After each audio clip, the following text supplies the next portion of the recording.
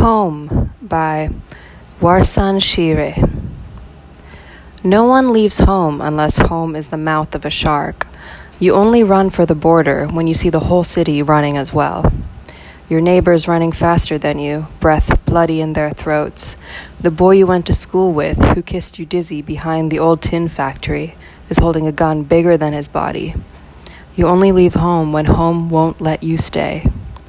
No one leaves home unless home chases you, fire under feet, hot blood in your belly. It's not something you ever thought of doing, until the blade burnt threats into your neck, and even then you carried the anthem under your breath, only tearing up your passport in an airport toilet, sobbing as each mouthful of paper made it clear that you wouldn't be going back. You have to understand that no one puts their children in a boat unless the water is safer than the land. No one burns their palms under trains, beneath carriages. No one spends days and nights in the stomach of a truck, feeding on newspaper, unless the miles traveled means something more than journey. No one crawls under fences. No one wants to be beaten, pitied.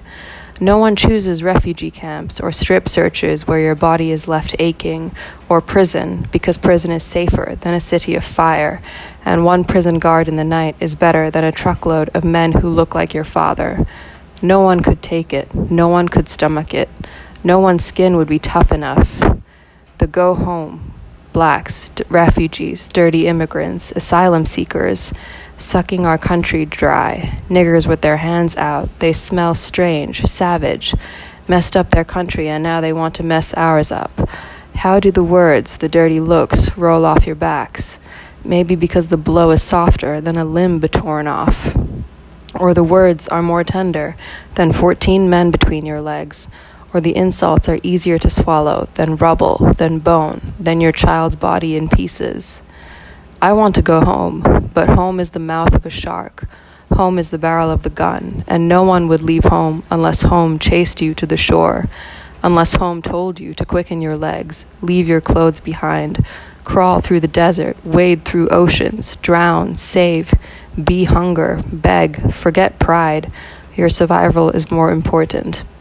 No one leaves home until home is a sweaty voice in your ear saying, "Leave, run away from me now.